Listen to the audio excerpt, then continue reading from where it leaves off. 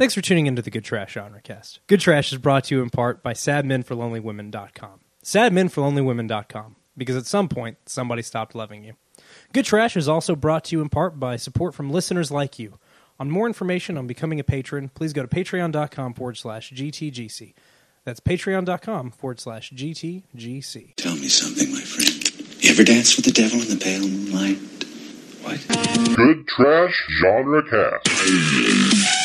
If I'm gonna die, I'm gonna die historic on the Fury Road.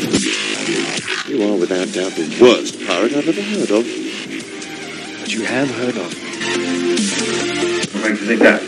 I stumbled across a recording while I was cleaning him. He says he belongs to someone called Obi-Wan Kenobi. I thought he might have meant Old Ben. Do you know what he's talking about? Hello, everybody, and welcome again to the Good Trash Genrecast, where a bunch of people gather around a table to talk about movies you wouldn't normally discuss inside a film studies course. And this week's film is the story of one military man's struggle to fit in with the village people as we talk. That's right, as we talk A Few Good Men and continue our December marathon, You Don't Know Jack, Part 2. Eagle-eared listeners might be noticing they're hearing somebody else's voice do this introduction type stuff.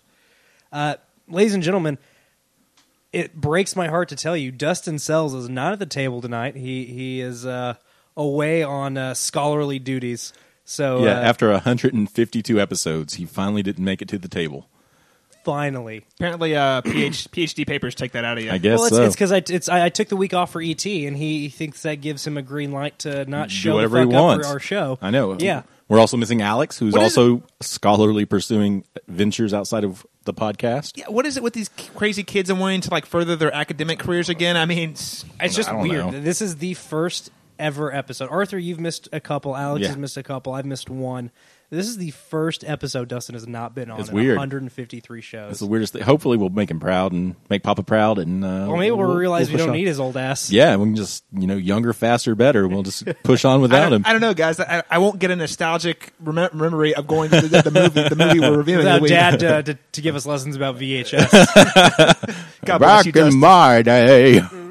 I was there with me and Rob Reiner cast A Few Good Men. God bless you, Dustin. We miss you. And so we are talking A Few Good Men. But before we continue, you've heard us talk, and we need to make some introductions. To my left, sir, if you will. My name is Dalton Stewart, and if you haven't gotten a blowjob from a superior officer while you're letting the best in life pass you by, I don't know that I can attest to that. To my right, sir, if you will. My name's Caleb Masters, and is Dalton's underwear really a matter of national security? you have no idea. That's right. I'm what the CIA calls a honeypot. Again, I can't attest to that either. And I am Arthur Gordon, and you want me on this podcast. You need me on this podcast. We certainly do, Arthur. That's right. And for those of you who may not be familiar, this is not a review show. It is an analysis show. We will be getting to that a little later in the show. This week, we're talking and unpacking Rob Reiner directed, Aaron Sorkin scripted, which stars Jack Nicholson, Tom Cruise, Demi Moore, and every other up-and-coming late 80s star you can think of, and Kevin Pollak. Well, you can't forget And Kevin Pollak. and Kevin Pollak, and you can't forget Kevin Bacon because of the 5 degrees of Kevin Bacon. Oh, yeah. 6. And Bacon is good in this movie. Oh, yeah. We'll get into that in a second. Yeah, we'll get though. there. We'll get but there. yeah, this is the continuation of You Don't Know Jack Part 2, in which we discuss only the films that Jack Nicholson is in. Which is a great marathon. I'm so It's excited. This fun. could be a 6-month marathon. Yeah, we could start a whole podcast about You Don't Know Jack, and it'd be a blast, I think. But before we get down to business of analysis, we're going to hear some quick synopsis from the voice of the Dollar Theater, and then we're going to get into our thumbs up, thumbs down reviews. So before we go any further, Mr. Voice of the Dollar Theater, Dalton Stewart, give us that synopsis, if you will. Military lawyer Caffey defends Marines accused of murder. They contend they were acting under orders. Yeah, that really sums up the story, I think. Paints it from A to Z. Are we seeing this in the Dollar Theater or the Rapist Theater? I'm a little confused. I am not comfortable with that implication, sir. That is my grindhouse voice. What's the difference? I don't know. Explain to me. Arthur's doing hosting stuff. He can't do everything. I gotta do the synopsis this week. Yeah, this is going to be a one-man show. That'd Why be don't real you awkward. shut your mouth, Caleb? Take him back to his tent. Sure, I shut it for you. All right, we're gonna. Well, so there you have it, dear listener. That's what you're going to be in for the next hour or so. But So thumbs up, thumbs down review. We're going to tell you what we thought about the movie initially, if we liked it or not, and then we'll get into that analysis business that we're all here for. So, Mr. Caleb Masters, thumbs up or thumbs down, what'd you think of A Few Good Men? Well, A Few Good Men is what I like to call the Aaron Sorkin Begins of writer origin stories.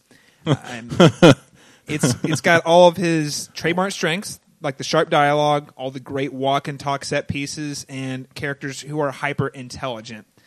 And actually, more so than many of his future films, I think it fits with this movie because they're in a courtroom most of the time where everyone actually is really, really intelligent, and having to argue the ins and outs of law.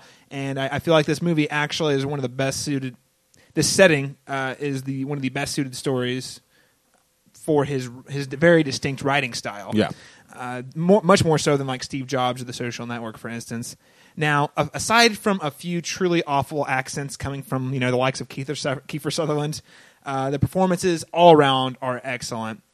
One of the big criticisms you get from later Aaron Sorkin movies is that everyone feels like a mouthpiece for that writer. Yeah. And I think it's a fair criticism, but I don't know if it's the actors at play or maybe director Rob Reiner reining in the Sorkinisms here, but it feels like these actually feel like living, breathing characters with their own kind of motivations and arcs and everything. Like, they feel like real people.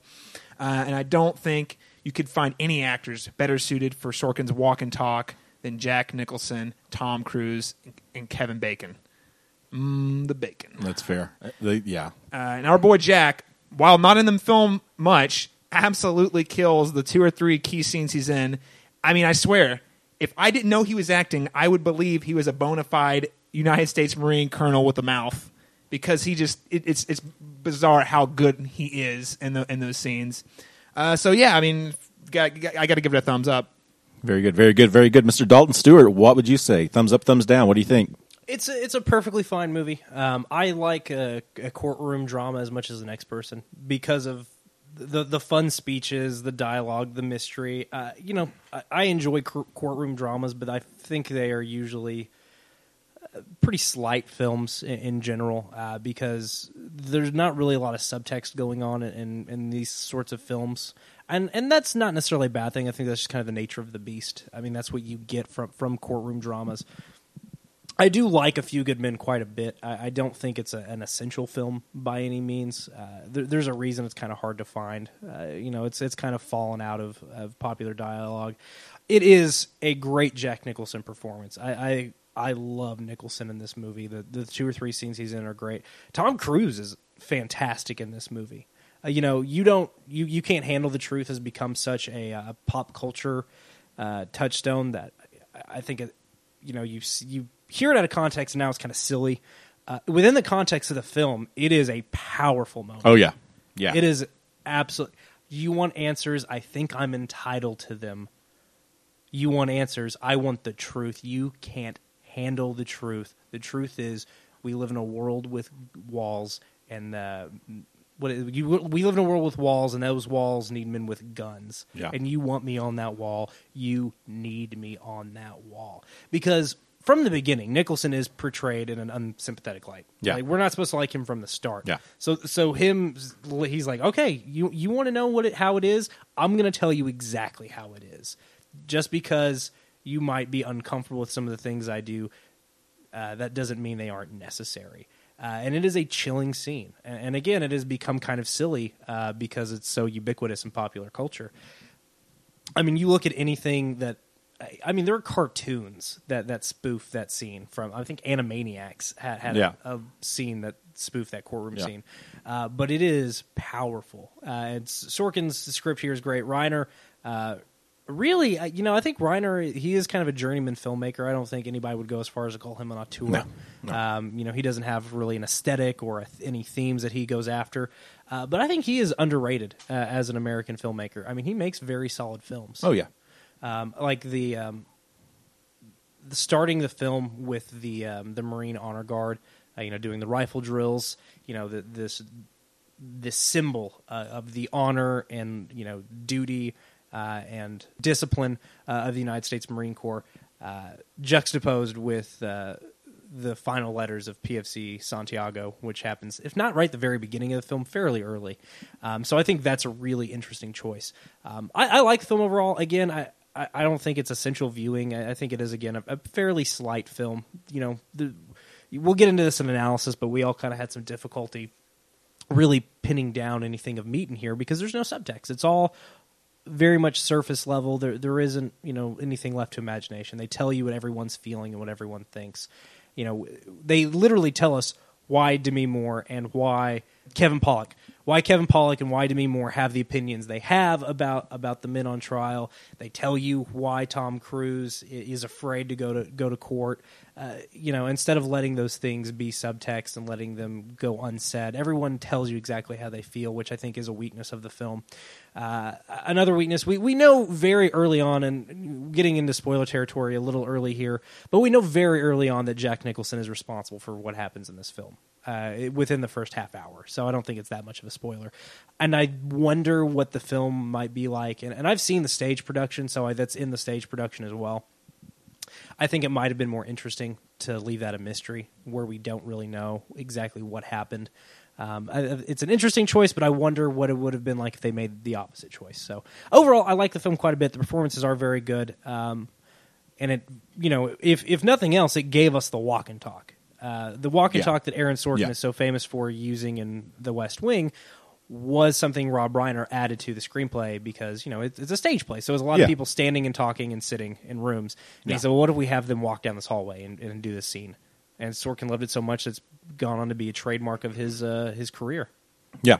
But overall, I think it's a solid film. Arthur, what do you think about it? I probably echo your sentiments a lot, and Kayla as well. I like this movie a lot. I wouldn't say that I love it, but I do enjoy it quite a bit.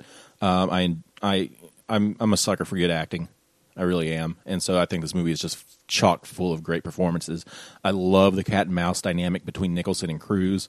I love the setup, and I love that final trial. I think it's just brilliant. And I love the way it's written and the way that Kathy suckers Jessup in, and I love the way that all plays out. It's so cool. He does. I love the way they kind of execute that plan, too, and so I enjoy that. I like a lot of the scripting, and I think one of the things you've mentioned, that lack of subtext. I think Sorkin wears his subtext on his sleeve in most of his films, and I think that's something we see Caleb here. Pointed out, I mean, people in Sorkin things are always a mouthpiece for Sorkin's ideas, usually, especially the main character in his films.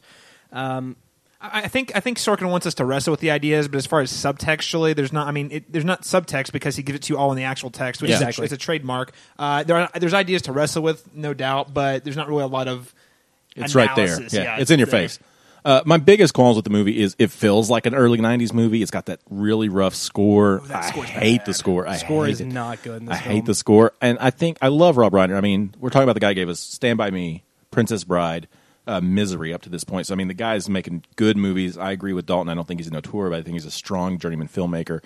I don't know that his direction is suited for this type of procedural. I don't either. Following this, they make him and Sorkin team up again to do The American President, and I think his style works much more with that romantic comedy, kind of screwball comedy-esque genre rather than this procedural type. And because there's a lot of those cliche, like the raining, that kind of stuff. I don't like that type of stuff. Overall, though, I agree with you guys. I think it's a really solid movie. I enjoy it. It's not a very visually arresting film. Yeah, I mean they do their best to make it less stagey, but they fail, I would say. So, I mean, but overall, at the end of the day, I like it a lot. I'll watch it again probably because I enjoy it. So, as you can tell, the voices around this table are mostly favorable towards A Few Good Men, but it's time to do what we came to do. It's time for us gentlemen to get down to business. It's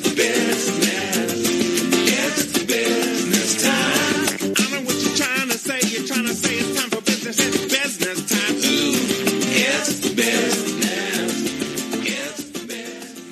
That's right, dear listener. And that business at question, the business at hand is analysis. And so we're going to try to unpack. We've mentioned some of the struggles we've had. We're going to try to unpack Rob Reiner and Aaron Sorkin's A Few Good Men.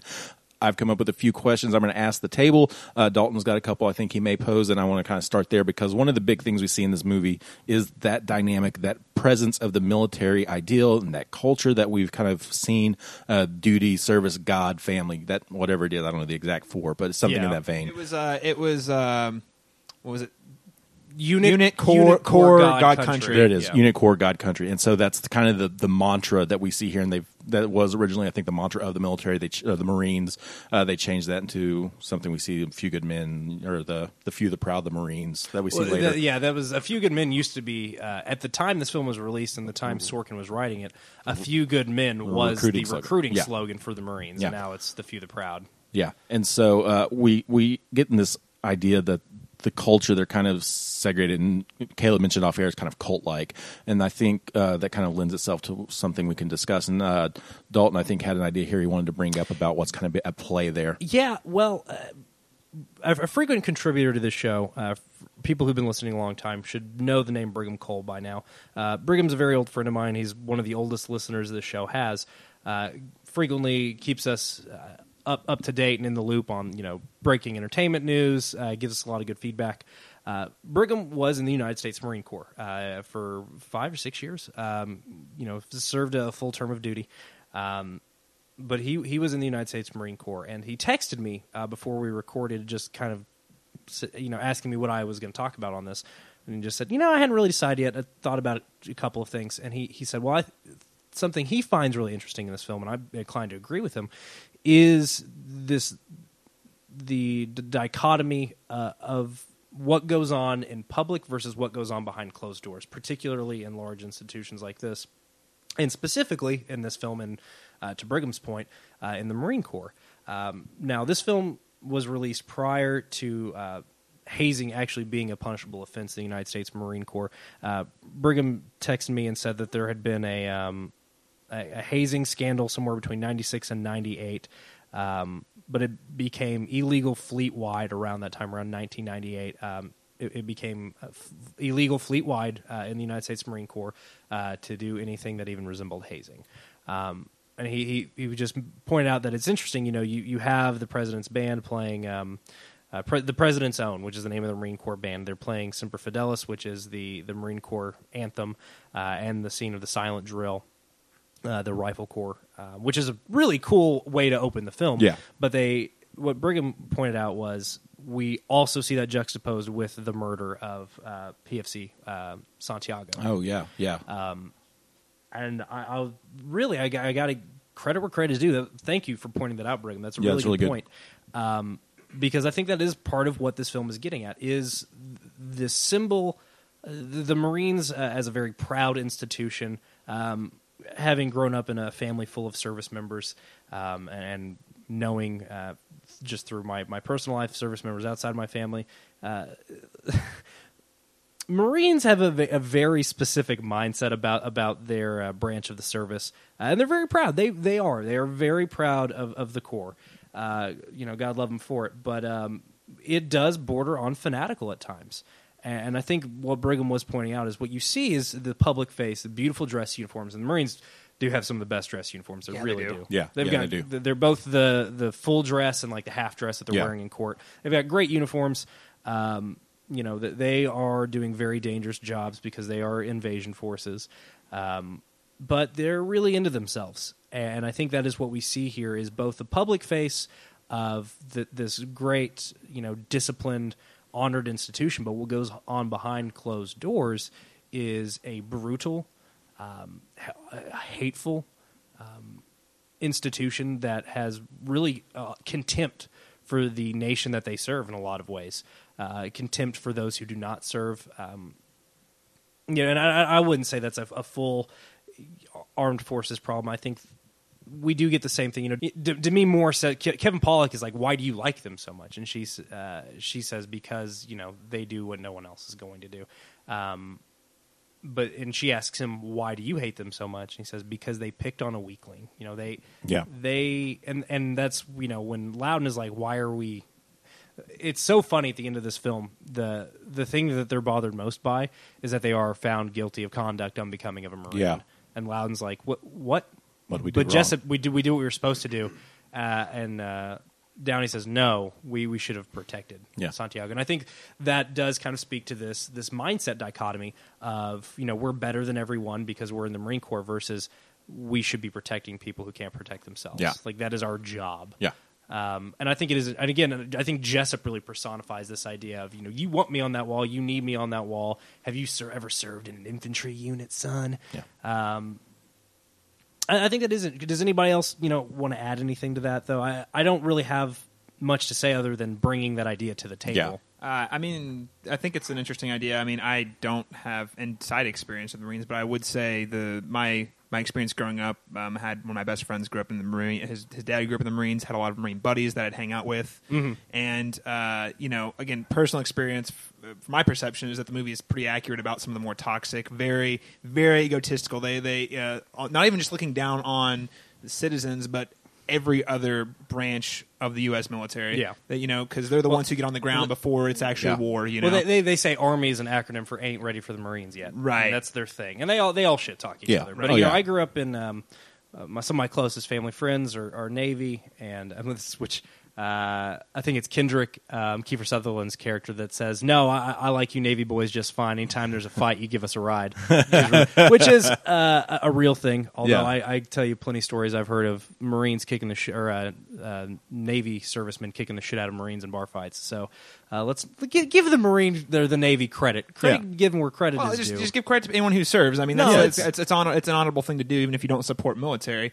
I think this fits in really well with the analysis from a few weeks ago with Starship Troopers, where we talked about how that's a required reading for anyone who's joining the United States Marine Corps, and I think Brigham had confirmed that for us as well. Brigham confirmed for us. I think it's on their Academy required reading list. I forget. It's not actually. You don't have to read it if you're in the Marine Corps, right? Though, but it is on a Marines suggested reading list or something like that. It's just interesting because it does kind of play into this really kind of group think that this movie definitely highlights. These guys, you have to look and act and talk shit just like they are. You have to be tough, and if you don't, then they're going to look down on you. And of course, Santiago, he doesn't fit in. He wants out, and they smell that and they exploit that.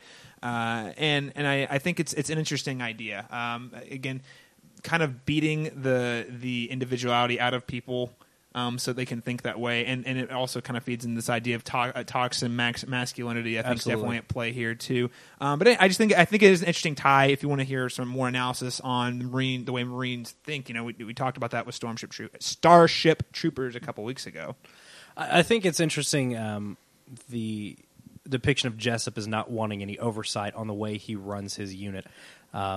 Which I think speaks to the larger issues of the military not wanting civilian oversight. Yeah. And this has been a huge issue.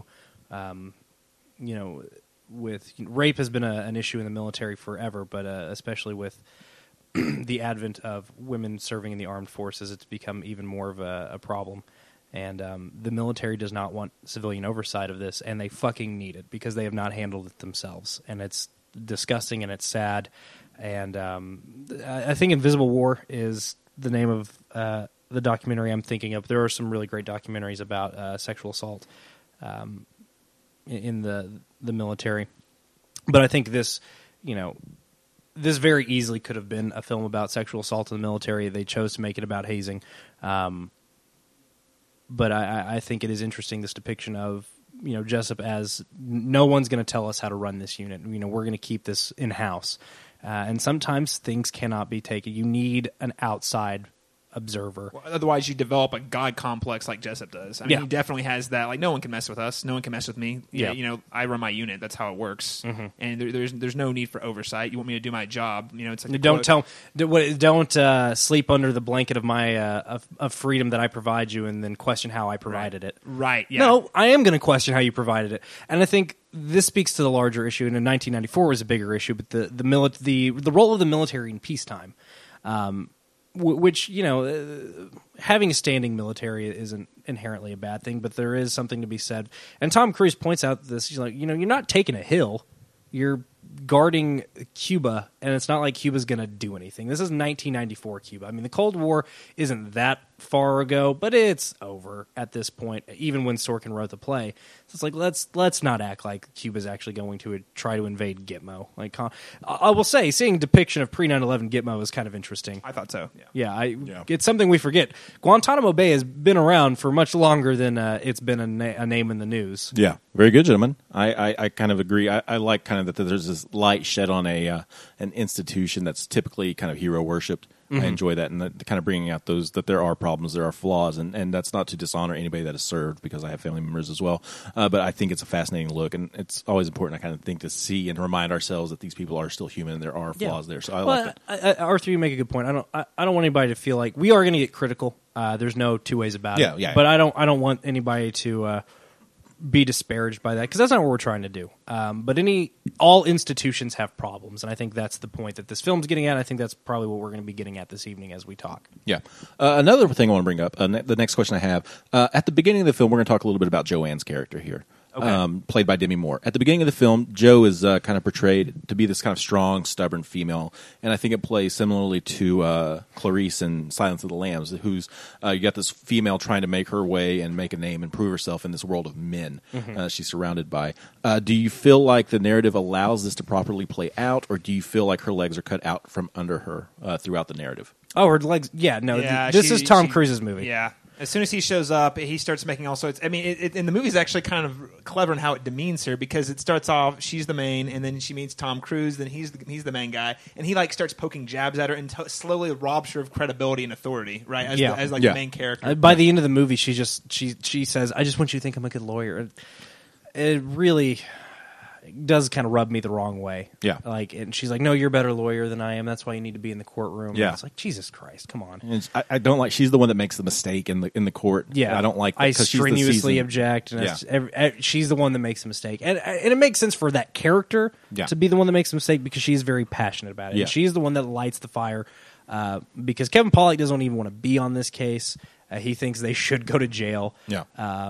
Tom Cruise doesn't want to be in a courtroom because he's living in the shadow of his father, which again is kind of a rote and trite cliche character motivation. So it does make sense for her to be the passionate one, and it makes sense for the passionate one to be the one that makes mistakes in the heat of their passion. But Arthur, I think you worded it very well. It does kind of cut the legs off her character from out from underneath her, and just kind of robs her of her passion, robs her of her credibility, and I think that's a mistake on part of the film.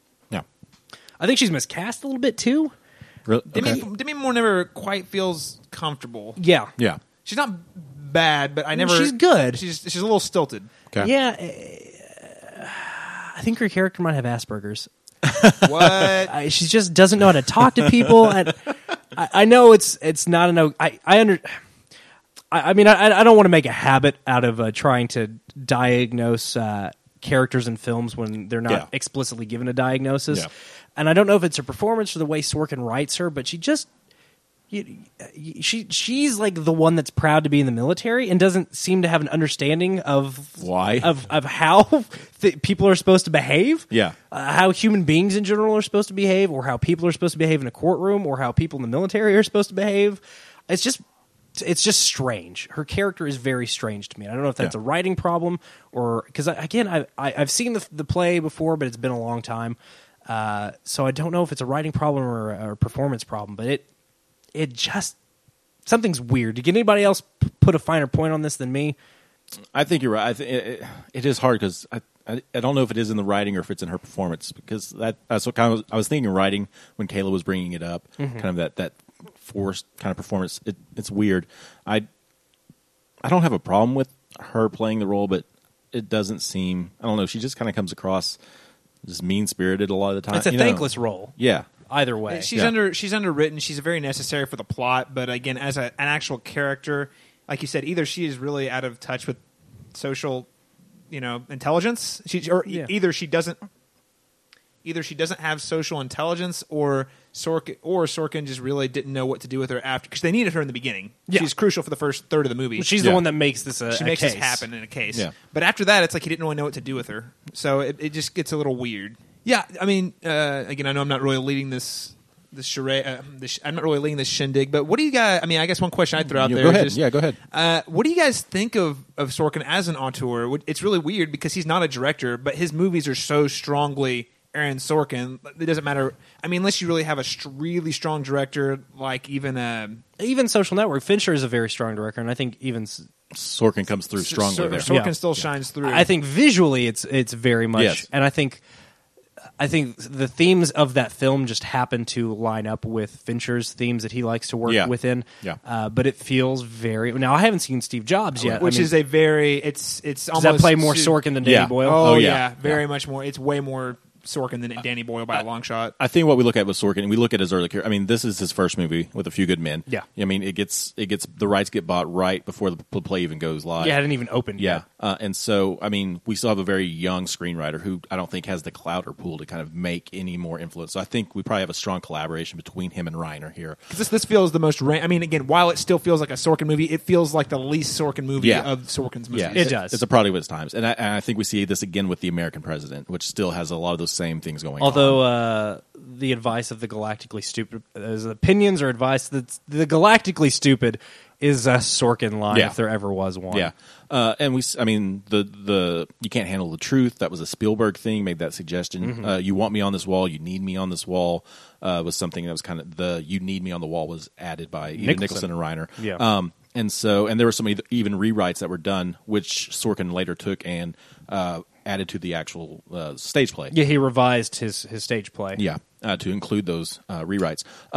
But I think when you see something like Social Network and even Moneyball, I think it's a very reined-in collaboration between Fincher, between Miller, and Sorkin, who are both able to work very well Well, with in him. Moneyball, he's writing with Zalian, Yeah. Steve Zalian, so it's not just his script. Yeah. But yeah, I think Moneyball's got some very kind of Sorkinisms, Yeah, Exactly. but it doesn't feel. It is more reined yeah. in.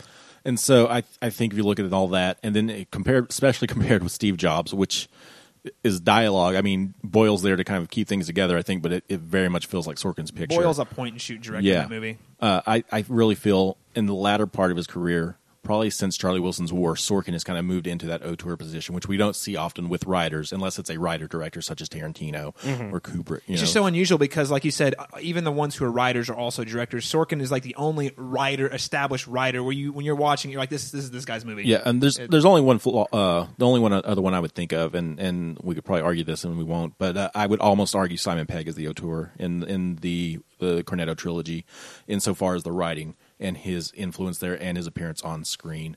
I think he has a lot of influence. One, there. I would say he's one of the auteurs because Yeah. him and Not to Edgar- discount Wright at all. Yeah, because him and Wright are writing the screenplays. Yeah. Yeah, but you're just trying to think of another example of Yeah, where of the a writer has- the screenplay writer who didn't direct is also very much a voice. Yeah. I would like. If anybody can think of more examples of that, I'd love to hear them. Oh, yeah, I guess you could say certainly. Dalton Trumbo, since he's got a biopic out right yeah, now. but even again, I mean, well, based off the movie, a lot of his later work outside of Spartacus Mm-hmm. and the movie he did for Preminger, I can't think of the title. All that was just like B movie schlocky stuff where he was just doctoring scripts and kind of sending it off. Fair point. And Okay. so but yeah, I mean, again, Trumbo's early work probably would fit in there as well. Yeah. Because there were those revisited themes of Americanism and what it is to be a citizen and stuff, and so I think that'd probably be a good early example of this. Yeah, listeners, you have any thoughts? Go ahead and post it on the Good Yeah, Trash Wall. Because are there any other auteur writers that we're missing out on? I don't know. Yeah, I mean, there are definitely writers that have themes they continually address, but writers who don't also direct that, you can feel their handprints on a film, where it feels like last week, I don't think we described this as a Reiner film. We described it as a Sorkin yeah. film. And I can't think of very many writers I would think of them before I thought of the director. And I think, and that's probably a cultural shift because Reiner's an actor more now than he is a director. I mean, That's he still true. makes a few movies, but I know Yeah. him more from The Wolf of Wall Street and New Girl than I do his crap, movies. yeah. God, Wolf he's of Wall so Street. much fun as Leo's dad in Yeah, Wall he's Street. a blast. He's a Yeah. blast. I love Well, he Rob was an Reiner as actor an actor. before he was a director, wasn't he? May- Am I I don't wrong? know. I don't know. But again, we've come to a point where I think, as a filmmaking standpoint, I think Sorkin's more well known in the general consensus than Reiner, maybe. I'm going to pose one last question. We're going to deal with this. We'll see how it goes. But we're going to talk about Jack Nicholson a little bit because I like Jack, and that's what this whole month's about. So let's talk a little bit about Jack Nicholson. Jackie boy. I think here Nicholson kind of gives a more reserved performance as Jessup until the final scene where he kind of comes out a little more. And Nicholson receives a lot of remarks and some criticism about playing the same character over, and that Jack persona that he exhibits a lot, and that we've kind of known for, specifically with Joker. Probably is where in The Shining were the kind of the two examples there. First, there are a few parts to this question. First, do you think that's the case in all of his roles? why has this kind of become the thing that Jack persona? And the second, do you think it's a legit criticism, considering that movie stars of a bygone era did the same thing? And how do you feel this plays with the notion of the death of the movie star as it was once known? I say that because we don't have a lot of actors who we quote-unquote movie stars outside of maybe Denzel Washington and George Clooney. A lot of actors now kind of play different types. They take different roles.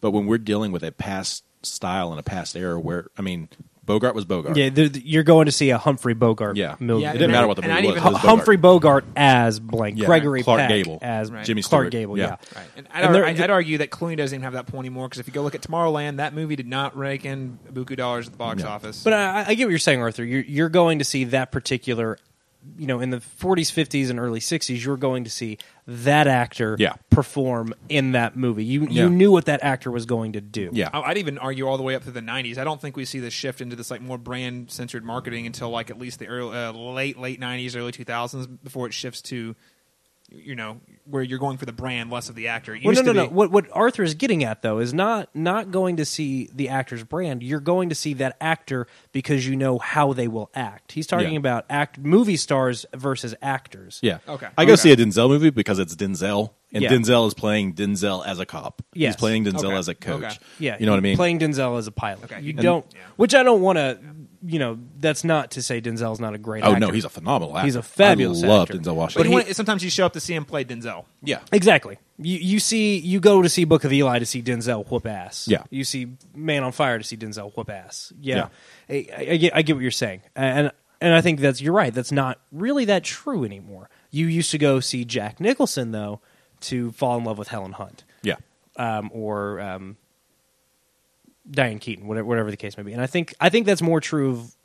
I wonder if that has anything to do with where Nicholson's career is, because Nicholson is cutting his teeth in late '60s Hollywood, but gets his big break during the new Hollywood.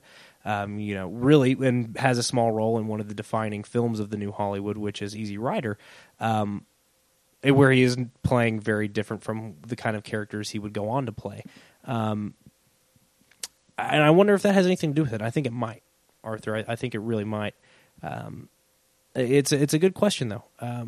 I don't know if it's an entirely valid criticism. There are I think Jack Nicholson's personality definitely shines through in a lot of his roles. Yeah. But I think even in this, he is playing Marine Colonel Jessup. Yeah.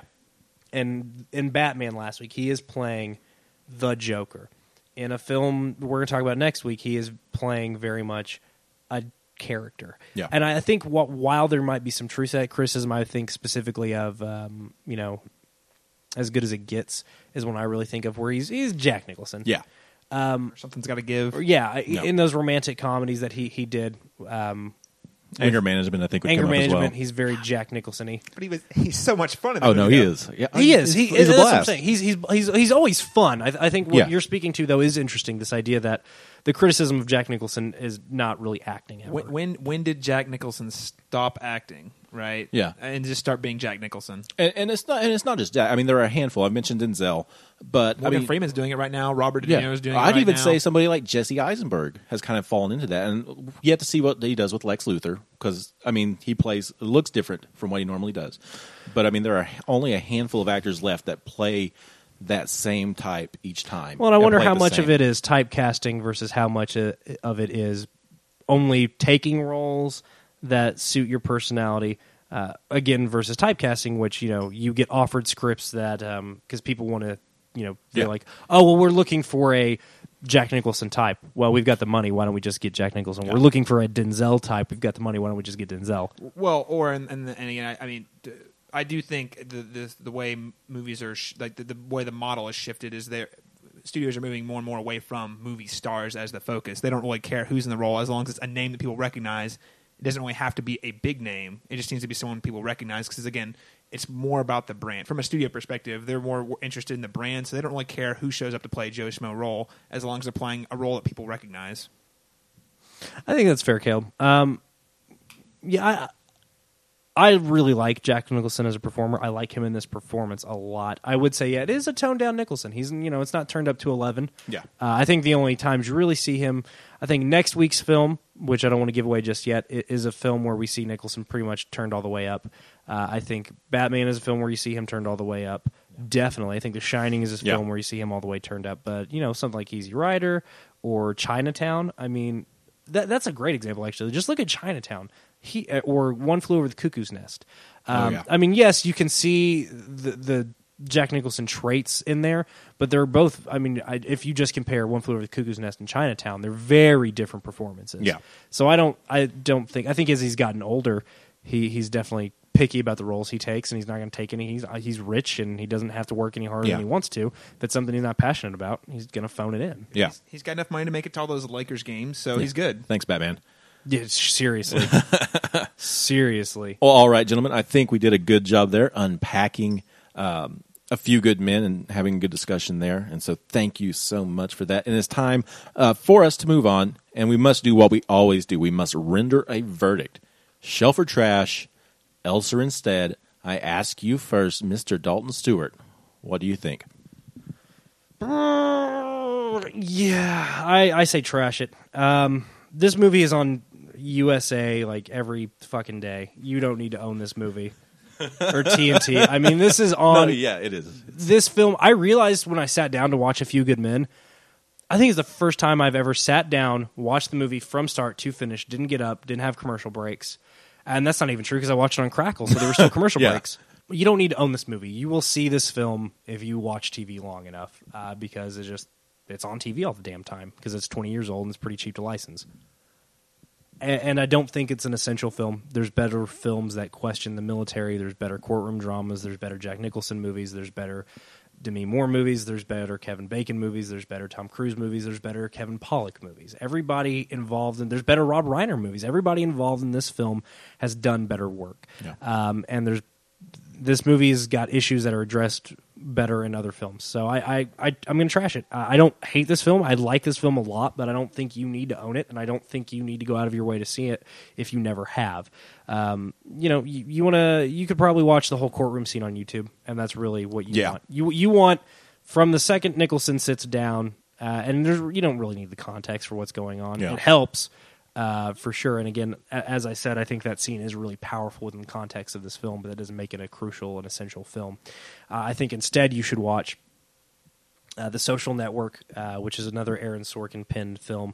Oh shit! No, I can't actually suggest that, listener, because I have the Fincher rule imposed upon me, so I'm not allowed to recommend films directed by David Fincher. You've been Fincher ruled, sir. It hasn't happened in a while. I know. So you can take a drink if you're keeping track. That's the first time it's happened in a while, unless except when we talk about a Fincher movie and I'm given license to cheat. Yeah. We see you had Gone Girl 2 or 3 weeks ago, and you're like, I want to see if these guys let me let it through. He got a little taste of that Fincher drug and needs a little more. I can't quit.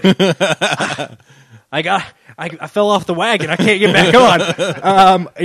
Okay, so I won't recommend that. Instead, I will recommend The West Wing, which is a series. I've only seen probably the first 2.5 seasons of The West Wing, but I really like it a lot. And I think Sorkin did something which I don't know if anyone has ever done, which is he wrote the first 4 seasons of every. He is credited on every single episode of The West Wing, and those are 20 plus episode seasons. They're 22 episodes, and this is the late 90s before a 1-hour show was only 43 minutes. Yeah. These are like 48-minute episodes, and they're 22 episodes a season. Wow.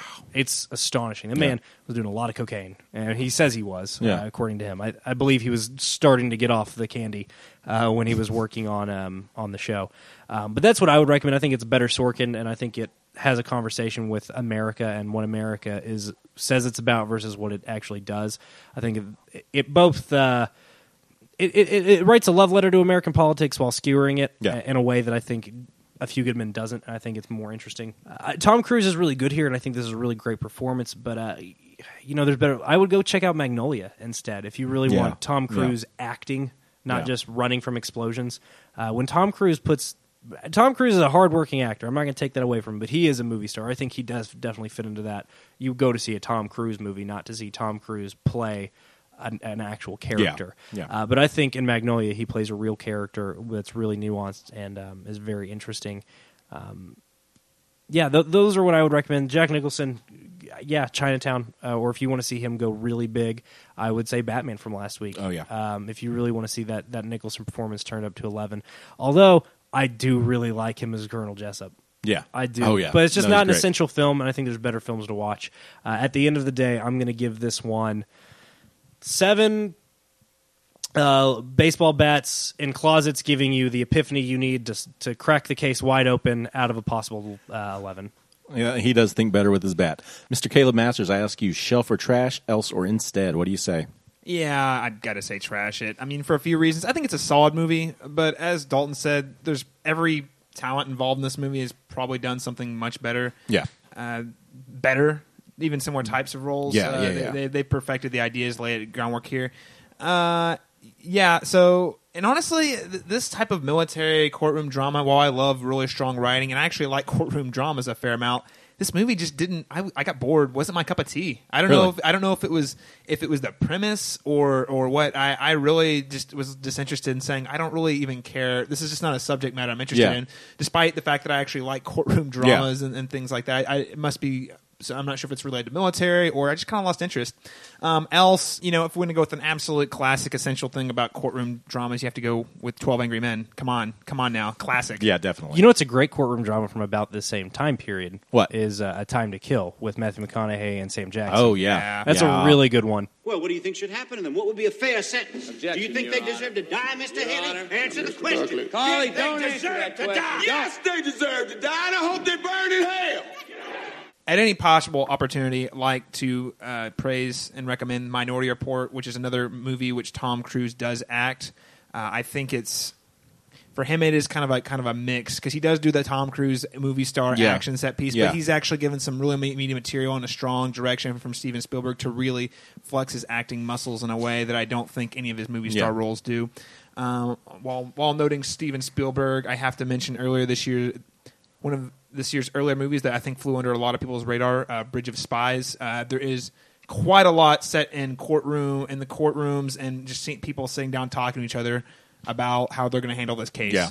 A lot of that in Bridge of Spies, and I definitely think it's a movie that didn't get quite the buzz it deserves, so I hope people go check that out. And lastly, it's December, guys. I generally hate Christmas, but I have to throw a Christmas recommendation. I have to. Go for it. Miracle on 34th Street, courtroom drama of Christmas, and done. Well, there you go. Oh, and my rating is 8 code reds out of a possible 12. Well, thank you very much, Mr. Caleb Master. What I would like to say is I have to agree. I do like this movie a lot, but I think it's trash. I don't think you need to go out and watch this. It's not essential, like Dalton mentioned, and so I can agree with all those things. I do enjoy it a lot, and like Dalton said, check out the courtroom scene on YouTube. I'm sure you can find it easily there. Yeah, it's definitely, I think it fits the criteria we have on the show of not being discussed in a film studies course. Yeah. It's disposable, middle-brow, mid-90s film. Yeah, it's very much a product of its time, as I think. Instead, I would say you go watch Silence of the Lambs, Jodie Foster and Anthony Hopkins. I think it does some similar things as far as women in the workforce and stuff, and I think it carries that theme throughout a little better. And it's just a great movie. And also, Dalton mentioned movies pointing out the American military and government in kind of a negative light. Go watch Zero Dark 30. Yeah. Jesus. Catherine Bigelow's Zero Dark 30 is a great movie. It's a fantastic, powerful movie. Just check that out because it'll open your eyes. And so check both of those out. And just while we're here, off the top of my head, lawyers, actors playing against type. Matthew McConaughey in The Lincoln Lawyer, which is a lot of fun. Check that one out. Man, that was kind of the start of the McConaissance. Yeah, it was. I saw that at a matinee, and guys, I don't remember a damn thing about that movie. I remember Ryan Felipe's in it, and I remember he's in he offices out of a Lincoln. That's all I remember. I've been driving a Lincoln since before it was cool. I drove a Lincoln before anybody paid me to. I just like the way it made me feel. I just really want to see Russ Cole be a lawyer in a movie somewhere. That'd be great. Well, dear listener, what do you think? Is this a shelfable film? Do you agree with us? Do you hate A Few Good Men? Please let us know because we love to have that conversation with you and we love to hear from you. One of the ways you can do that is by connecting with us on Facebook. You can go to facebook.com/Good Trash Genrecast, like our page, participate in the discussions. We're always posting things almost daily. We try to keep that updated with our games and just different posts and different things about the movies and that we're doing and So we just really enjoy that conversation there with you. So just go over there, like that page. You could also connect with us on Google Plus if you use that social media. Then definitely connect with us there. Also, you can email us goodtrashgenrecast@gmail.com. We really love to hear that. We had a great email last week on our Batman episode. It was a lot of fun, and so again, we're thankful for that. And so we would like to get more of that insight from you guys because we love to talk to you and we love to hear you. That's why we do this. I think there's one other medium of social media that we can be reached by. Dalton, do you know anything about that one? Arthur, I host my podcast how I host my podcast. You want to investigate me? Roll the dice and take your chances. I post my show 3 hyperlinks away from 4,000 IMDb commenters who think Shawshank Redemption is the best movie ever made. So don't think for one second you come down here, flash a badge, and make me nervous. I didn't say anything about Twitter in that, did I? No. Well, so can you find us on Twitter? you can find us on Twitter. Yeah. We're on Twitter at good_trash. And do we have any feedback coming in this week, Mr. Dalton Stewart? Alex, who is not here with us this evening, did want to point out something that happened that she was very amused by. It took place, I want to say, on our Gone Girl episode, actually. Quote, "Get that finger in your butt if you love to live your life." At Dalton Stewart, or at Dalstu, discussing getting checked for testicular cancer on at Good Trash, which I was talking about prostate cancer, actually. But yes, that is a thing I said. I'm not 100% sure it made it to air. I think it did, though. That is definitely a thing I said, though. We did get a Follow Friday from the OKC Film Club. Awesome. So thank you very much for that. I don't know if we know anybody affiliated with that, actually. I think we've kind of been networking just through social. I know we followed them on Podbean, and we kind of liked them there. Yeah, well, I believe one of the guys who runs the podcast, Eric King, is actually a regular listener. That's what I was. Cool. Eric King is a regular listener? Yeah, definitely. Yeah. Okay, is Eric? I didn't know Eric was part of the OKC Film Club. Oh, yeah, he runs the podcast. Awesome. Okay, that makes cool. sense. Yeah. All right. Well, cool. Hey, thanks, Eric. We did really appreciate that. We got mentioned with some other pretty cool movies in there. I think Back to the Movies was mentioned in there, too. Yes, Back to the Movies was also Rock mentioned. and roll. We And appreciate that. noted sellout Nick Sanford was also mentioned in that Favorite Friday, or Follow Friday. So that's nice. We do really appreciate that. The more people that listen to this, the better. That's why we do it. I mean, we'll keep recording if nobody is listening, but it definitely helps that people are listening. So yeah, it's fun. That makes it more fun. Yeah, definitely. Also, as always, you can find us on iTunes. Please go rate, review, subscribe over there. It helps us out tremendously to get those reviews and those ratings, and we love that. You could also connect with us on goodtrashgenrecast.podbean.com. My dream is that we get enough traction on iTunes that we're on more like this. If you go to the film spotting page, and we'll be under there on more like this. I will screenshot that and hang it on my wall. Yeah, absolutely. Hey, that'd be a great moment. It could happen. It could. Hey, you know what? We'll get there, boys. You could always connect with us on Stitcher Internet Radio if you use that as well. So thank you so much for that great feedback, dear listener. But gentlemen, as I look at my watch, I see that it is time to play the game. Time to play the game. Time to play the game. That's right, dear listener. And this week's game is our favorite or best Aaron Sorkin moments/movies. That's right. Favorite Aaron Sorkin movies/moments, brought to you by A Few Good Men. A Few Good Men. It was written by Aaron Sorkin. I don't think this game needs much more explanation. That's valid. All right, gentlemen. Well, it sounds like a line from an Aaron Sorkin movie, actually. It does, actually. Yeah. Go ahead, Caleb. I was about to shoehorn in. Caleb, I know you actually picked out some specific moments. Yeah. He only has a handful of films, so I didn't want to limit it to like 7 movies for us to all talk about. And I honestly don't think all of them are great movies per se either. That's true. So I wanted to go ahead and narrow it down to scenes, and most recently his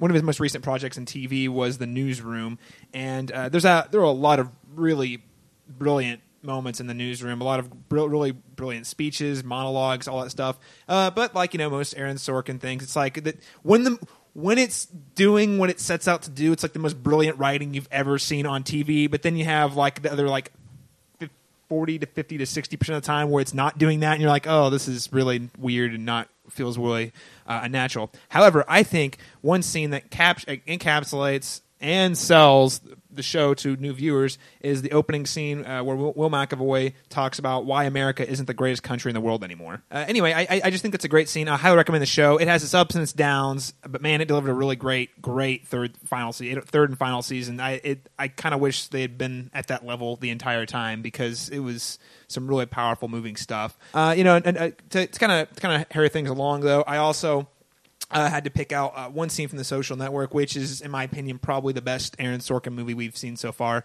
And there are a lot of really powerful, really great scenes. Some of them are funny, a lot of funny, actually. It's a really kind of darkly hilarious movie.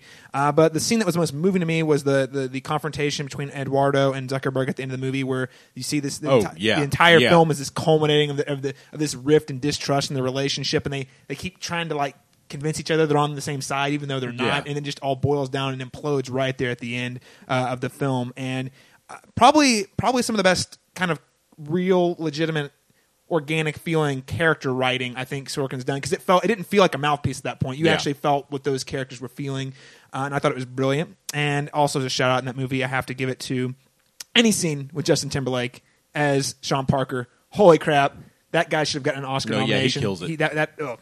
I couldn't think of a better match. And lastly, I have to give it to the monologue from Jonah Hill as Peter Brand. His monologue, kind of where stating it's all about getting things down to one number in Moneyball, which is really, that was the Oscar reel for Jonah Hill. And Jonah Hill was great. So as far as my favorite Aaron Sorkin moments, though, that about wraps it up. All right, thank you very much, Mr. Caleb Masters. Mr. Dalton Stewart, what say you? Well, because Sorkin does have a limited filmography, I am going to cheat and break the Fincher rule and mention the scene in The Social Network where they ask Mark Zuckerberg if he's paying attention during the deposition. Oh, yeah. And he says, like, I'm getting sued by 6 different people, and I don't even think this is a legitimate lawsuit, so I'm giving you the bare minimum of my attention. Really, all the entirety of that deposition with the Winklevis. I love the Winklevi twins. The Winklevi twins. The Winklevoss twins. That whole deposition is great, but that moment in particular where he's like, finally, like, puts his cards on the table and says, "This is how I feel. I know I'm going to cut you guys a check for a couple $1 million. We're going to settle out of court. I've got work to do, so can you please fuck off and stop wasting my time?" I think it's a great scene. It's one of my favorite scenes in that movie. It's a film I've been wanting to revisit for a while, but I think that is a great moment that kind of underscores. Again, I don't really know anything about Mark Zuckerberg as a real person, and I don't really care. I know he does a lot of charitable things, and I think that's cool.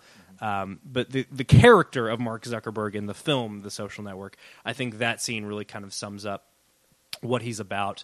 Another moment in that same film, and I don't know if this is more of a Sorkin thing or more of a David Fincher thing, but the end of the film itself is great. Yes. And it's not a dialogue moment. So I hope that Aaron Sorkin wrote it, because it shows that he knows how to write things that aren't dialogue. Yeah. And the film ends with Mark Zuckerberg staring at his own invention, Facebook, refreshing to see if his ex-girlfriend Rooney Mara has accepted his friend request. Yeah, that's And poignant. just refreshing the page. Like, you sit on top, you don't get to 500 million friends without making a few enemies. You don't get to the top of the mountain without alienating everyone underneath you. Yeah. And just showing the loneliness of the lie of the American dream. I think that's a really great moment. From television, one of my favorite moments on The West Wing is the introduction of Martin Sheen as President Bartlett. Basically comes in and gives everybody both barrels, which is so great. Dustin actually, I believe, has mentioned that moment specifically on the show before. But it's a great scene where he comes in quoting scripture to the anti-gay rights fundamentalist Christians, and basically says, "You're wrong. Please leave my house now." Yeah. It's a great moment and is really powerful, and I think really sets the tone of The West Wing. That is kind of really is a love letter to the ideals of American politics and the ideals that we can come together and through hard work and compromise, we can get things done that better the country. And I think really Sorkin is kind of a moderate guy, because I think he does believe in compromise, and he is very idealistic. But I think The West Wing shows that the importance of admitting to yourself that not everybody is going to agree, and this is a democracy, so we need to try to come up with solutions that are amicable to everyone, even when you think the other side's an idiot, which is most of the time for me. One final moment I do want to give a shout out is the character of Colonel Jessup in A Few Good Men. Yes. I really he's only got 3 scenes, but all 3 of them are the best scenes of the movie. Nicholson is just absolutely he just grabs the movie and runs away with it. Yeah. Particularly, I actually like the breakfast scene probably as much, maybe even more than the courtroom scene where they have breakfast on base. Oh, yeah. And he just like slowly, the anger is building. Like he stops indulging everyone after a little bit, and throws some really hateful language at Tom Cruise. Yeah, he does. But it's a scene that shows you the depth of rage and contempt hiding underneath this man's polished veneer. Yeah. And I think it's a really cool scene. And obviously the scene in the courtroom is pretty fantastic. His monologue is pretty fantastic. So those are some of my favorite Aaron Sorkin moments. Arthur, what about you? Well, it's interesting. I actually, last week after we recorded the Batman show, I watched A Few Good Men, and I decided I wanted to watch all of the Sorkin films this week. So I've seen The American President and Charlie Wilson's War, Social Network, and Moneyball, all after watching A Few Good Men. And you saw Steve Jobs fairly recently. Yeah, I saw beginning of October, I think. October, yeah. Right. And so I've seen most of them. There's one Malice that I actually haven't seen, starring Jeff Daniels. One Malice? It's Malice. Oh, it's just Malice. Yeah, it's the only one I haven't seen. When did that come out? 96. It's 90s. I'm going to hunt that down. Yeah. I like Jeff Daniels and I like Sorkin. I want to see it. Yeah, so that's one I failed to find. But my first moment comes from Charlie Wilson's War, actually. Philip Seymour Hoffman's got a supporting role in there. And just the way he delivers Sorkin's script is just brilliant. And he steals every scene he's in because he's Philip Seymour Hoffman. And so he's great. But there's a particular moment, maybe about halfway through the film, where Hoffman's character Gus meets Charlie Wilson. Mm-hmm. And there's the way it's put together and the way it's written, there's just this brilliant interaction between the two of them, and there's the subplot kind of happening at the same time. So there's this really fine thread being done between the two characters because Philip Seymour Hoffman has to keep leaving the room, and the secretaries have to keep coming into the room to talk to Charlie. And there's this quick back and forth. They leave the room. Hoffman comes in. Hoffman leaves. They come in. And it's just this really quick carousel. That's it's just really brilliant. And it's just so smooth, and it's a great moment. I thought you were going to actually name the clip, and I believe we played it. We did a tribute to Philip Seymour Hoffman when he passed away, where he talks about being stuck as the station chief of like Scandinavia or something. It's his introduction in the film, and it's brilliant. I mean, again, it's Hoffman just steals everything. It's great because he essentially goes to his boss and tells him to F himself. And he had previously broken his window, and so his boss is having his window replaced, and Philip Seymour Hoffman proceeds to break that window again as on his way out. That's funny. Out of anger. It's a great moment. And so there are some shining moments in Charlie Wilson's War. Check it out if you get a chance. Also, I would say we've talked about the Social Network. I'd be remiss not to bring it up myself, but just the introductory scene between Eisenberg and Rooney Mara, their back and forth is just brilliant. And it's a great way to establish who Zuckerberg's character is and what he's like and how he interacts with the world, and just a brilliant back and forth piece. And I greatly enjoy that. Also, I'd say they ought to introduce the world of Rooney Mara, which we're not getting enough of him. So I wish she was in 3 movies a year every year. She's great. She's beautiful and she's great. Finally, I just say Moneyball. I love Moneyball, the movie. I really do, and I don't know that it's his strongest. It's between that and Social Network. It really is.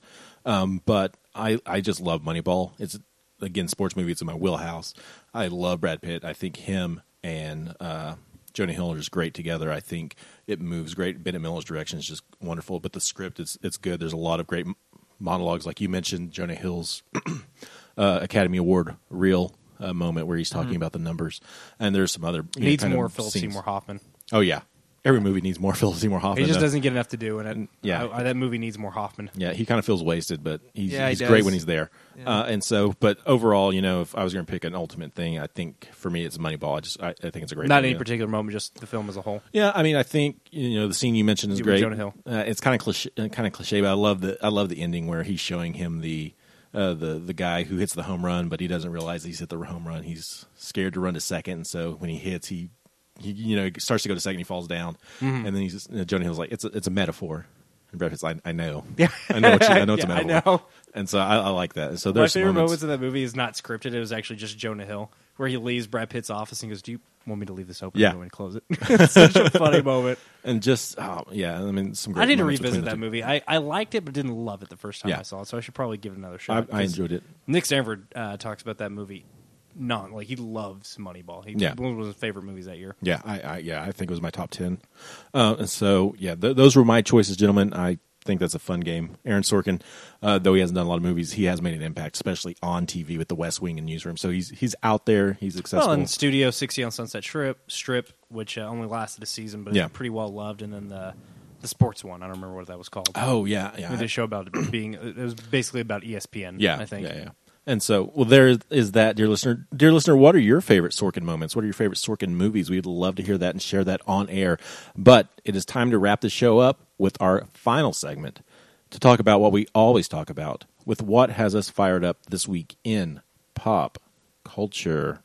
The roof is on fire. We don't need no water, let the motherfucker burn, motherfucker, burn. That's right, dear listener. We're going to let it burn this week as we talk about pop culture. Mr. Caleb Masters, are you fired up this week in pop culture? Oh yeah. What's got your Got your fire going? One thing. I don't know. I don't care. I don't know if anyone else cares. But Samurai Jack is coming back, and it's going to get concluded. Thank God. I have been praying for this announcement for 10 years. This show, back in 2004, did not get canceled. It got put on hold indefinitely. And over the last decade, they have fooled us with so many false starts. Like, yeah, it's going to do this movie. Yeah, it's going to do that. Genny Tarkovsky has been trying to get this movie or this project off the ground literally since 2004. Well, now he's got that Hotel Transylvania 2 money. He can do whatever he wants. That's kind of what's going on. He tried really hard to pitch it to studios, but the problem is it falls in that low budget 2D animate. No one wants to make that movie right now. So apparently he went back to TV. It's in production. He's confirmed to be hands-on director. Samurai Jack is one of my favorite cartoons of all time. It's so good. I watched it a couple years ago to confirm that it's not just nostalgic. It is visual storytelling on a whole nother level. A whole level that most animated features. It's a very dialogue light show. There are entire episodes where no one talks. I was Really? Yeah. Oh, yeah. I'm also very excited, Caleb. I remember being over the moon about the show, like just the commercials. Like I was so excited. I was what would have been 11 or 12 when the Right. show first aired, and I remember like blocking out the not that I was a busy 12-year-old because I was not, but I remember being like, okay, I have to be home at this time, Mom and Dad. Yeah. Because they premiered it as like a 90-minute. They showed the first 3 episodes. Right, which plays like a little mini movie, and I love that show. I mean, I could gush on it all day, but it plays with genre much in the same way you see on something like Community. Every episode plays with genre. Like a 20-minute short. There's one that's actually like parodies like silent films. There's action movies. I mean, they get around the gore by substituting humans for robots, which is kind of clever. But just visual storytelling at its absolute finest. And I Phil really Lamar's voice acting is really great. fantastic. And so is Mako. I forget his last name, but Mako. That's Mako is what everyone calls him. The very famous Japanese actor who voiced Aku, who passed away a couple of years ago. Yeah. I'm very sad that he passed away before they gave the show another shot. Yeah, I agree. It is sad, but regardless, I don't care if it's only for like a 13-episode miniseries. I'd like to see them wrap up that story because if you're a kid and you watch this thing and you really, really love, you really want to see it get completed. And there's in an era where everything is getting brought back to life and it's getting almost to the point where it's getting annoying. This one's really, really special to me in particular, but because it just never got the resolution or the conclusion that was promised, which was laying down. If you followed the show, actually, there was a lot of foreshadowing and setting up of this epic conclusion that never came to fruition. So very, very excited about that. And if you want to watch it, the first 4 seasons or all 4 seasons are streaming on Hulu right now. Oh, okay, yeah, Hulu. Okay, good deal. Yeah. Oh, did you not know that? I knew the first season was on Netflix. Yeah, the whole thing. I think Hulu got all the Adult Swim stuff. They back got all the catalog. Adult Swim. Well, that was on Comedy Central proper, or it was on Cartoon Network proper. Yeah. It wasn't an Adult Swim show when it first aired. It will be. Yes, it will be. now. It will be an Adult Swim now. The new series will because Okay, they're obviously okay. aiming it at people who are a little older. Well, And yeah. maybe that means we get away with some more violence. So, Well, I think don't they know. This is for the people who are in their mid 20s Yeah. now. This is the Toonami generation. This is for people who were 12 when Samurai Jack first aired, so they know who their audience is. So I'm excited about it too, Caleb. I actually have been watching Samurai Jack again this last week because of this announcement, so I'm pretty excited about that myself. Yeah, outside of that, though, just again, Star Wars right around the corner, and we did, me and Arthur put out a very extended conversation about the Batman versus Superman and Captain America Civil War trailers in our most recent episode of Back to the Movies, where we also reviewed Spotlight, so definitely check that out. And the three of us just got done recording a discussion on Creed that should be live by now, so if you really like yourself some Rocky or want to hear us talk boxing, go check that out. All right, thank you very much, Mr. Caleb Masters. Mr. Dalton Stewart, are you fired up this week in pop culture? Not really. A little bit. One good, one bad. Much like Caleb, I'm very thrilled about Star Wars being right around the corner this weekend. With friend of the show, Nick Sanford, and another friend of mine, Andrew McDonald, sat down and watched the original trilogy. First time I had watched the original trilogy start to finish, in less than, 6 months' time. Yeah. Since I was probably like 14 years old. It's impossible to not get wrapped up in the adventure. And I think part of the problem with Star Wars Episode 4, New Hope, is that it is kind of slow for the first act, the entire first act, and doesn't really get going until Act 2. But I think Empire and Jedi are both a blast. Jedi's got some of those same pacing issues, but I think they all work so well together, and I continue to be excited about that. Fired up in a bad way. MSNBC this week decided it would be a good idea to send a reporter into the home of, I'm not going to say his name because fuck that, doesn't need any more attention than he's getting already, but of the living suspect, the home of the two suspects, one of whom is dead, who shot up the social services center in San Bernardino, California. MSNBC and CNN thought it would be a great idea to send a reporter in there and just, show his driver's license and a social security card on live television. That's a thing that happened, guys. Did anybody else does anybody remember Nightcrawler? It came out last year. That's a thing that happens in that movie. And the whole point of that movie, that whole point of that scene is, wow, look how unethical Jake Gyllenhaal is. He went into a crime scene to get news footage while it was still being processed, and without permission of the homeowners, just went in and filmed their house. What the fuck, MSNBC? What the fuck, CNN? Anderson Cooper actually on air said, okay, I guess we're doing this now. Like, he is stunned that it's happening. It's fucked up, man. I'm still mad about it, and I just went ahead, out of curiosity, I Googled before we started recording MSNBC to see, and then just click Google's news link to see if that was, nope, everybody's already forgotten about it. Nobody cares. The news cycle's moved on. That's 24-hour cable news for you. And that's why they did it, because it's all about making sure people are watching your station. I hope anybody who was watching CNN when that happened turned their TVs off. Yeah, cable news has destroyed journalism, and that's all I have to say about that. I'm just going to keep swearing and ranting if I talk about it any longer. It's very upsetting, rightfully so. It's very, very upsetting. Arthur, what about you, buddy? What are you fired up about this week in pop culture? Well, the days of Cronkite and Murrow are gone, I believe. So I am going to talk about, I am fired up a little bit. I should have mentioned this a couple weeks ago. I finally caught up with a couple of movies I had been meaning to see from earlier in this year, which are probably going to wind up making my top 10 list come December, January, whenever that happens. But the first one is Kingsman: The Secret Service, which is a lot of fun. It is so much fun, so campy, so packed full of action. One of the greatest action set pieces, action beats with Colin Firth and Freebird playing in the back, or Freeman, or Simple Man, I can't remember. No, it was Freebird. Okay, yeah. It's a great moment in a church in Kentucky as Colin Firth just lets go. And God bless Colin Firth. God bless him. I don't want him to take the Liam Neeson route, but it was a lot of fun to see him in that action scene. It was great. It was a great playing its type there. It's a great love letter to the campy 60s Bond. Yeah, and it's easily the best spy movie to come out this year, and we had 4 major spy movies released, which is interesting in itself, but this was definitely the best. It was the best Bond movie, but it was a lot of fun. The other movie, though, was Me and Earl and the Dying Girl, which is just brilliant, and it's just a phenomenal film. It's a great love letter to movies, and they're referencing so many movies that we would never talk about on this show because they're too good for us. There's a great moment because 2 of the characters make films, and they're all parodies, essentially Criterion titles. And so it's a great little thing that they do, and it's moving and it's poignant, and it's easily my favorite film of the year. It's one of the best I've seen, and so I definitely am fired up about those. But thank you so much, gentlemen, for that fire and that ire. But we've got to talk about next week. And next week is the continuation of You Don't Know Jack Part 2, and it's a host pick week, and it just happens to be my host pick. It is. Uh-oh. So, gentlemen. What do we got? The unwritten rule says that I have to find a movie with Jack Nicholson. Guys, I really thought this was going to be an easy ride. I looked all over for some shining work that I could just bring to the table, and honestly, it really makes a man a little cuckoo.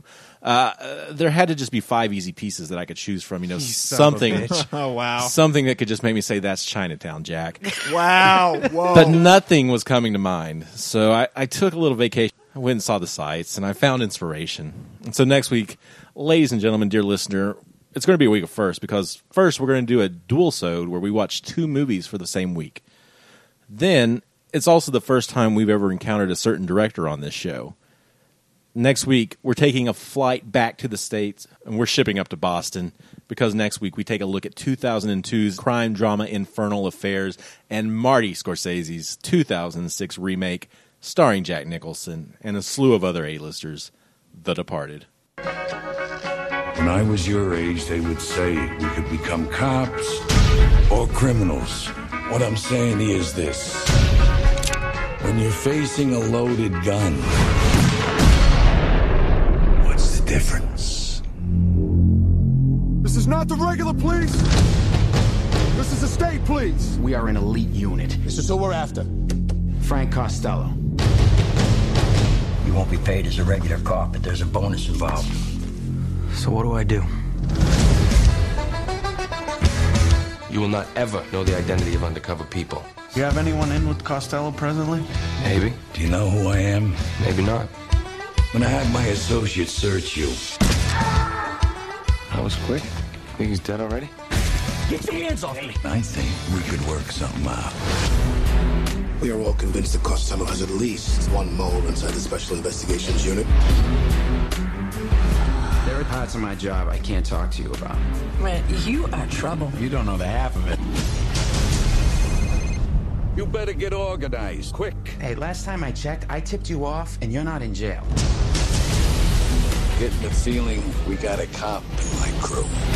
Sooner or later, he's gonna find out who I am, and he's gonna kill me. I can get the rat. You just gotta let me do it my way. If you don't, it won't be me who pays for it.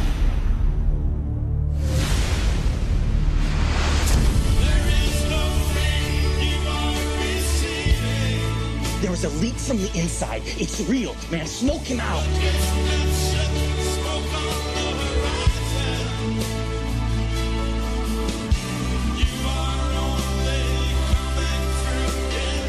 You're lying to me. There are things you don't want to know about. What are you waiting for, honestly? I mean, do you want him to chop me up and feed me to the poor? Is that what you guys want?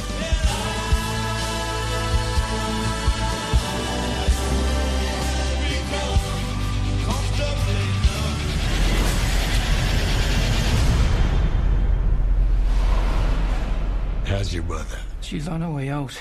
You all are. Act according.